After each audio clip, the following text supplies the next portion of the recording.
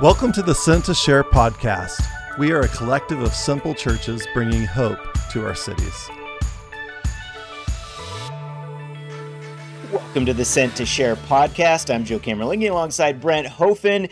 Hope you are having an amazing week. We're just a couple of disciples of Jesus that want to help you multiply disciples as well right where you're at. And we're sharing stories. We're having just a good time being able to share with some of the things that we have going on. For the last couple of weeks, Brent, we've been talking about going out amongst the lost, about personalities, about how we share in that together. And so that's just been fun and kind of going on that journey with everyone.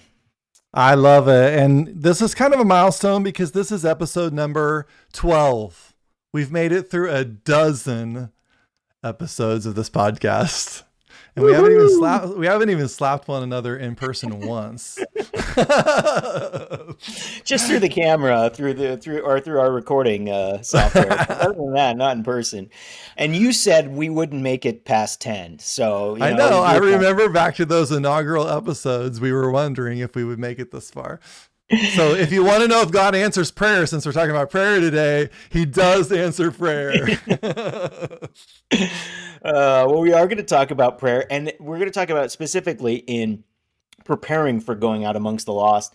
And my philosophy in all things is if someone else has a great idea, then you just steal that and take it as your own in preparing for stuff. And so Jim Britz was sharing with a dear friend of ours, was sharing about prayer before going out amongst the lost. And I went, that's really good. Let's just take that for the podcast. Yes. And here we go. So Jim, if you're listening, thank you for us stealing this. Yes, we appreciate it. God gave you eyes, so plagiarize. But no, it's really just about how do we prepare ourselves. And the reason I thought it was so great is because even before Jim shared it, I was actually praying some of this prayer that we're going to share with you in a moment in certain ways over people for a month leading up. And then Jim shared it and I went, that's kind of what I've been doing, but it gave me new thoughts and ideas to be more specific about it. And then this last week, I've prayed that over 3 people. And this is the prayer that he shared with us. He said, when we're looking for persons of peace, reminder of persons of peace, you go to Luke 10, you go to Matthew 10, and about people that are open to the things of God. And so a person of peace is someone that's open. And we're talking about finding them, finding your first one, finding your next one. And he was saying that pray this prayer, right? God, would you enable me to find a person of peace, to disciple them, to baptize them, and then to get out of the way and let them baptize others and disciple others as well.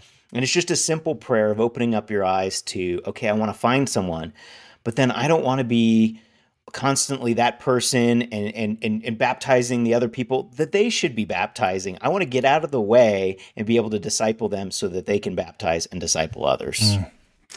Yeah, I have to say that when this prayer was shared on our coaching call a couple weeks ago, it was just profound. It was almost like a God moment, a Holy Spirit moment, because to me, it's a prayer of expectation.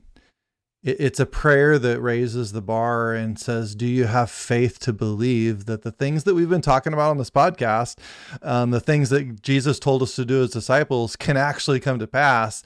And I think that was one of the things that hit me the most, Joe, is like, God, would you enable me to find a person of peace?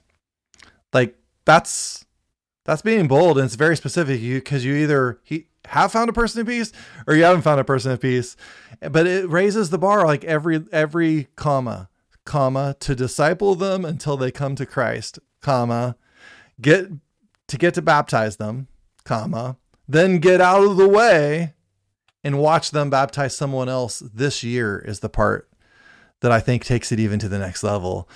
It's like, God, help us to have this prayer. And, when we were on that podcast, we had, I think it was like 10 or 11 people pray it individually. We just listened to 10 individual people pray that out loud.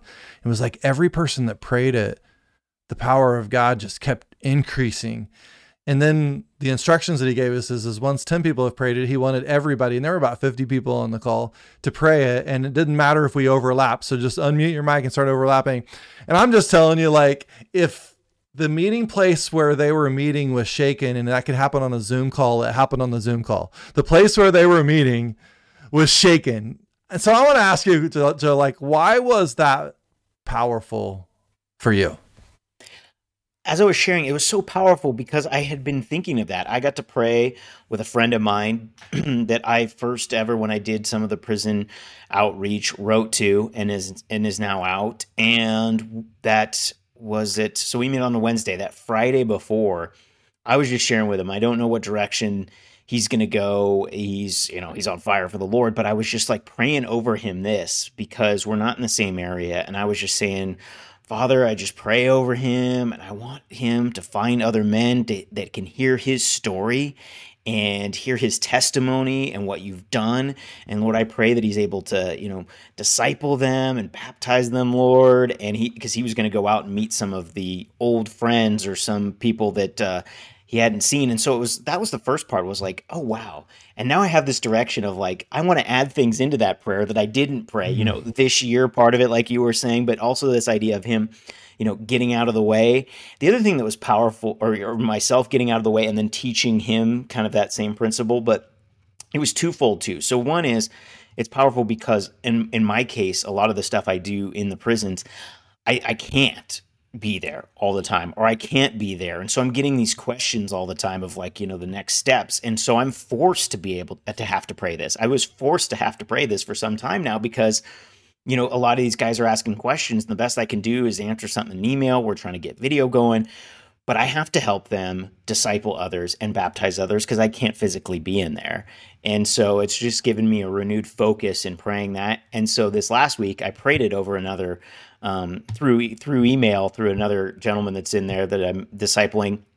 And we're going to hopefully meet Friday and talk about it more because he's witnessing to a couple of guys in there. And he's like, oh, I'm so thankful for this prayer you've just given me. I just have this person who doesn't know God. I don't know if it's him, but it's someone else. I want to be able to do this. And so I'm so excited about that. And then the second part of it was just within my neighborhood, finding that person of peace. It's been on my heart for a while. And so I'm praying this, and that's an opportunity where I will have to, be praying to get out of the way, because I could physically kind of step in there when they could to be discipled and then baptize others. Yeah. I mean, it's just a prayer also not of just expectation, but of dependence on God. Like, God, do we really believe that you can raise up these disciples and that it can multiply to the place where it can't be controlled by a person? So many of us have never experienced anything like that, but that's God's heart. And I think this prayer teaches me that I really need to grow in my dependence upon Jesus's plan for multiplication. And if I'm willing, I'm pretty sure God's willing. And we were talking about that story of, Cornelius and Peter the other day, and this idea, okay, he goes there for baptism, he stays with them for 3 days, but your hope and expectation in the scripture is then he's no longer there. You would think that Cornelius is now, and his household is now going to have to step up and be able to baptize others. And what Jim shared too last week was that idea of like someone telling him, well, isn't it great that we get to baptize others? And it's a struggle for other people because we think like, oh no, only the trained can baptize. But Jim was like, no, not only do we get to, it's a commandment. It's like almost like a commandment to eat cake, because it's like this amazing thing. And it's like, no, you don't get to do it. You're commanded to do it, to baptize others and teach them and disciple them so that they can baptize others. And that mind shift was something that was kind of eye opening. Yeah, it's beautiful to think like we can get out of the way. In fact, we need to get out of the way. That's the only way that we'll be able to experience the fullness of Jesus's command and then watch them baptize someone else this year. I'm just excited that there are people, our team, but also there are people in all across America right now who are praying this prayer. And we're going to meet all kinds of people when we get to heaven who are an answer to this prayer. And it's because we did it. We had the faith to pray it. We took the responsibility to know that we have to disciple somebody and baptize them. But then the expectation is that every disciple of Jesus gets to experience the same thing. Where will we be even a year from now if we keep praying this prayer? That's exciting to me. And it goes with that expectation of in prayer, preparing before we go out amongst the lost, or if we're going to do something on our neighbor, an outreach or a prayer walk, or just hand in some pie or whatever it is, like that expectation of meeting someone and praying that over that situation, or going wherever your specific outreach is, to pray that with expectation, and to just be like, oh, I can't wait to see this happen, God. I can't wait to see you move and to see this this idea play out. You know, what I see in the book of Acts, what we read about, Lord, I want to see that happen. And as you begin to pray that, it's just amazing how God shows up and answers it. And I mean, it's just been proof of what I've been able to pray with others and see this happen, in real time this week, and be like, okay, the baptized part hasn't happened, but I know there's a group there's like one guy reached out to me, and now there's like 3 groups that are birthing out of this. So I'm praying big time over that. Lord, I want to hear about it. Yeah, I'd love to be there to see these prisoners baptized, but I'm like, I just can't wait with it. And I need to continue to pray in expectation that that's going to happen. Yeah, there's a quote in the David Garrison book. I think it's in the very beginning of our disciple making training that we went through and we took people through.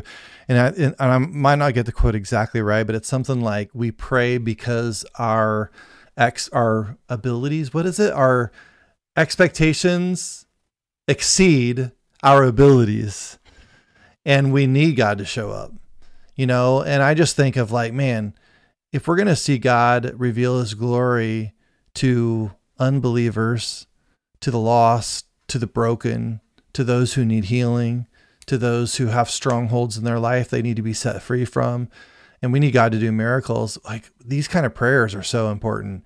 And I just think in general, one of the things that I have learned through disciple making is that my prayer life needs to be extraordinary, because that's what Jesus asks of me.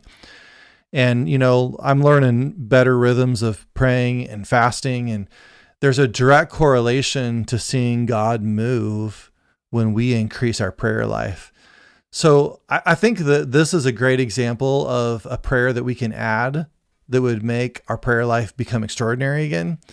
But I also know that if we just pray this prayer and we don't keep growing in other areas of prayer, you know, when you think of prayer as a whole, that this could just become something that we just go through the motions. It's just a tool.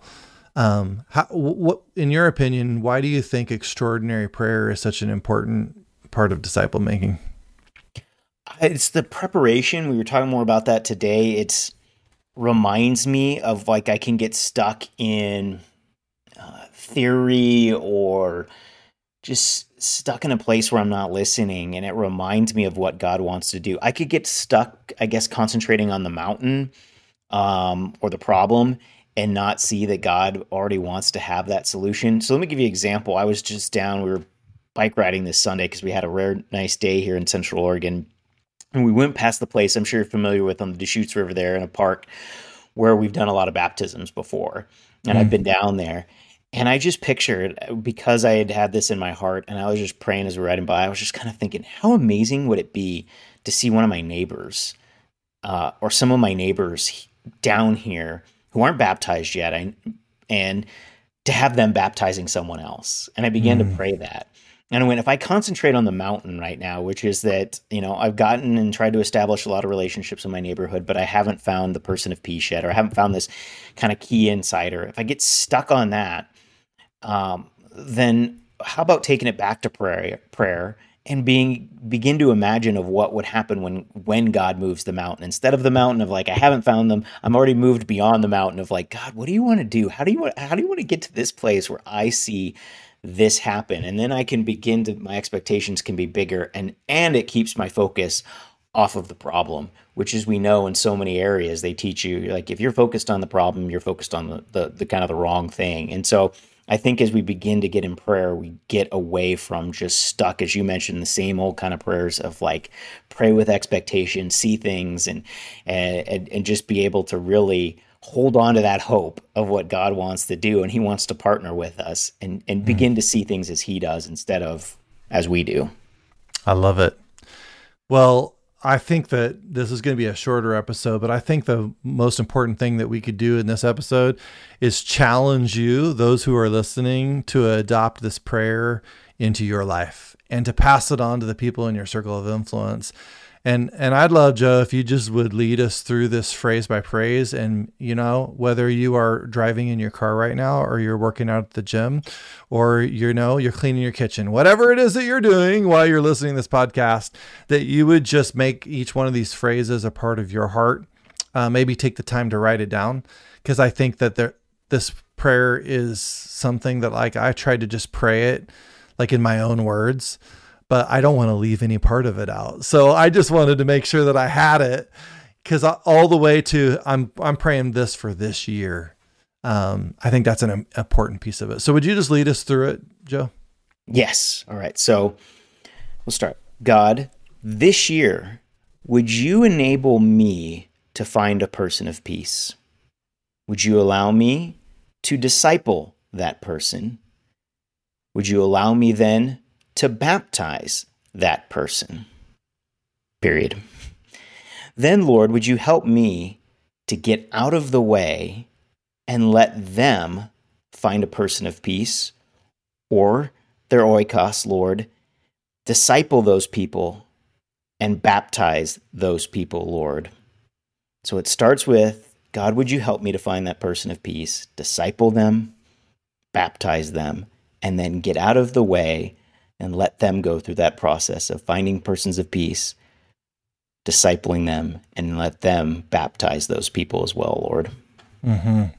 Thank you, Jesus. And for those who are listening right now, I just pray your blessing over them, Lord, that you would open their hearts to what you want to do in them and through them.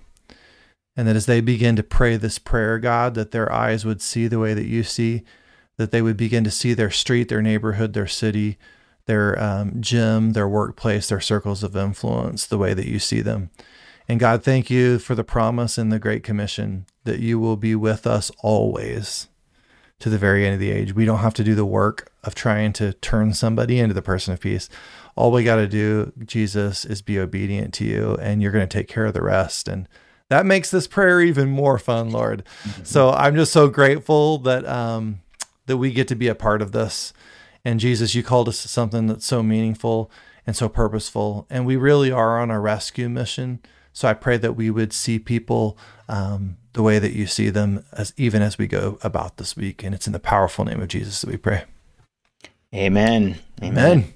All right, get out there and pray. And we look forward to hearing your stories. As always, if you prayed this and you have a story, please share it with us. We'd even love to read it out on the podcast, or maybe in the future connect and have you on the podcast so you can tell us that story.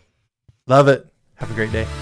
Thanks for listening to the Sent to Share podcast. Our goal is to encourage you to live a sent to share life with an aim to make disciples who make disciples, where simple churches emerge.